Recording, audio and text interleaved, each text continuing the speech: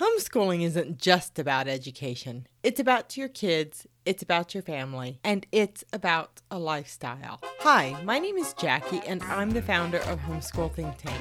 The Homeschool Think Tank Parenting Podcast is about community, family, education, and life. I believe that these are the things that matter to homeschool families. Tune in each week and let's talk. I'll bring you a message from my heart, an expert interview, or an interview with the ultimate homeschooling experts, homeschool families like yours. Remember to check the link in the show notes below and you'll find an article that corresponds with this episode. Finally, remember to visit homeschoolthinktank.com for more information about how we serve homeschooling families. All right, let's get started with this week's episode. Today we're going to visit about child-led learning. Now, over the last few months, I have visited with you about a variety of approaches and styles to homeschooling your children. And I believe that you can incorporate child-led learning with many of these approaches. Now, before we get moving too far, child-led learning is basically learning that is initiated by the child rather than by the adult or a teacher. So when children play, they're leading the learning. That's very much child-led learning unless an adult is intervening, right? So you can basically, with child-led learning, you are nurturing your children's interests. You're not pushing them, but you're nurturing those interests and following their lead to help guide their education. And I say guide, you're not pushing. For example, my daughter has always been into all the creepy crawlies, the bugs, the snakes, the lizards, for her entire life. And we have very much nurtured that interest. It's not me pushing it, but it is me accepting that interest, even though I am not into snakes. But my daughter is. So we have a couple of snakes. We have a gecko. We have had toads. My children played with snails like crazy when they were little. I mean, all the things from the time she was itty bitty. We have pictures of her just like digging around in the grass, looking for things. But over the years, she has had many, many books about all of these things. She has a favorite channel that she watches on YouTube. And I will give a little mention to this channel. It is called Snake Discovery. It is amazing. So if you have kids who love reptiles, by all means, go check out Snake Discovery on YouTube. So she has watched every video they have ever put out since the channel started nearly, and she follows. Emily is the gal's name that runs this channel. She follows her and learns from her, but now she also follows other people that Emily has introduced her to and learns from them as well. And so not only there, but we have watched many, many documentaries around animals in general. And she even volunteers now at a reptile shop. And she's hoping that she'll get a job there at some point.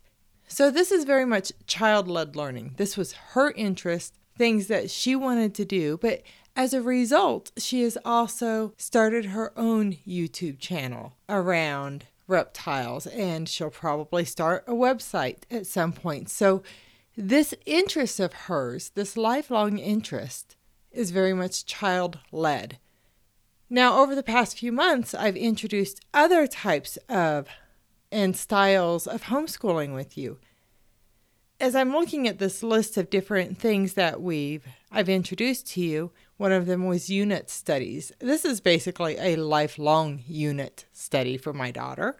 Or you might even call this project-based learning. But I didn't assign this project. This is a project she wants to do. So it is led by her. Now, off the top of my head, I can't actually think of any games that we've played around reptiles, but if we wanted to pursue that and look for games around reptiles, I bet there are some out there. So you could even incorporate game schooling with this. I have no doubt there are reptile games out there if we looked for them. Wild schooling is another approach that we've talked about. Clearly, this goes hand in hand with wild schooling because she also as a result of all of this, has gotten into plants and knows a little bit about plants, not nearly as much as she knows about reptiles in general. But this is where a lot of her interest came from, is from being outdoors, from being outside in nature. And when she was little, she was always catching lizards and toads and all of these things, right? So she was outside a lot. And you could say this goes hand in hand with unschooling, because it's not a traditional approach to education. It is led by her more, which unschooling tends to oftentimes be more led by the child, but it can very much be guided by the parent as well. Again, not so much pushed, but guided. As I'm looking through this list of homeschooling styles, strewing, I can't say that I ever did any strewing things with the intention of teaching her about reptiles, but she had lots of toy snakes and, from more real looking snakes when she was little to even just the little rubbery things that, party stores might have. And they would come in different colors, and, she could have been lining those up in patterns or counting them or doing whatever with them. But you could definitely strew this nature type of stuff that goes hand in hand with your child's natural interests, right? So some other interests I'm thinking of, and this is all just one daughter. Right now she's really into cooking and baking, and clearly there are a lot of math skills involved with that. She does the grocery shopping. She's constantly figuring out calories and protein and all sorts of different aspects of nutrition, trying to make healthier meals. So she's learning a lot about nutrition. She's very interested in fitness, learning a lot about that. So that's very much child-led learning. So these are all different things. And this is, you're sort of following the progression of one child from when she was young to when she's older.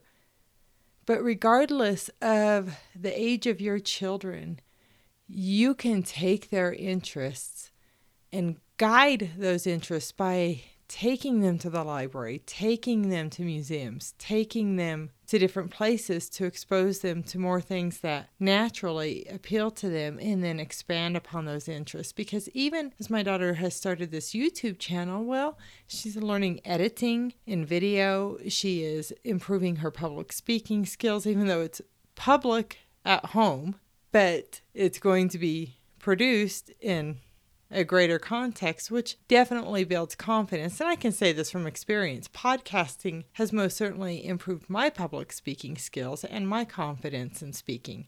The same will happen for my daughter as well. So there are a lot of great things that come out of child-led learning. I am honestly a fan of child-led learning. I think it tends to go better, but some of that depends on your child. So there are so many different approaches to education and to homeschooling your children. Do what works for your kids. Do what works for your kids. That's the bottom line. But when people are interested in things, they learn better. And I think you can apply this to yourself as an adult. I've mentioned a few times in recent episodes that I like playing piano. That interests me. But if you brought me a guitar and said, Jackie, you need to learn how to play this guitar, I can tell you right now I have zero interest in playing a guitar. And do you know why? I've actually given it a little bit of a shot, but I don't like it. I don't like the way it feels under my fingers. I don't like it. I like listening to it, but I don't want to learn how to play it, so I'm not interested in it. The same goes for your kids. If they're not interested in something, they're not going to absorb as much of what they could if they're studying something that they are actually interested in. All right, that's all I have on that for today. I just think you need to know about child-led learning. If you don't, that you should consider following your children's interests. And even if this isn't your sole approach to education, it should most certainly be nurtured and included in their education. Remember to check the link in the show notes below for more information about different styles of homeschooling and child-led learning. All right, that's all I have for this week. Live and learn your way. My name is Jackie, and I am your host of the Homeschool Think Tank Parenting Podcast. Bye-bye. I want to say thank you for listening to the Homeschool Think Tank Parenting Podcast. If you've enjoyed this episode, I'd like to ask you to take a moment to follow this podcast and share it with a friend. Remember to check the show notes for a link to the article that corresponds with this podcast episode.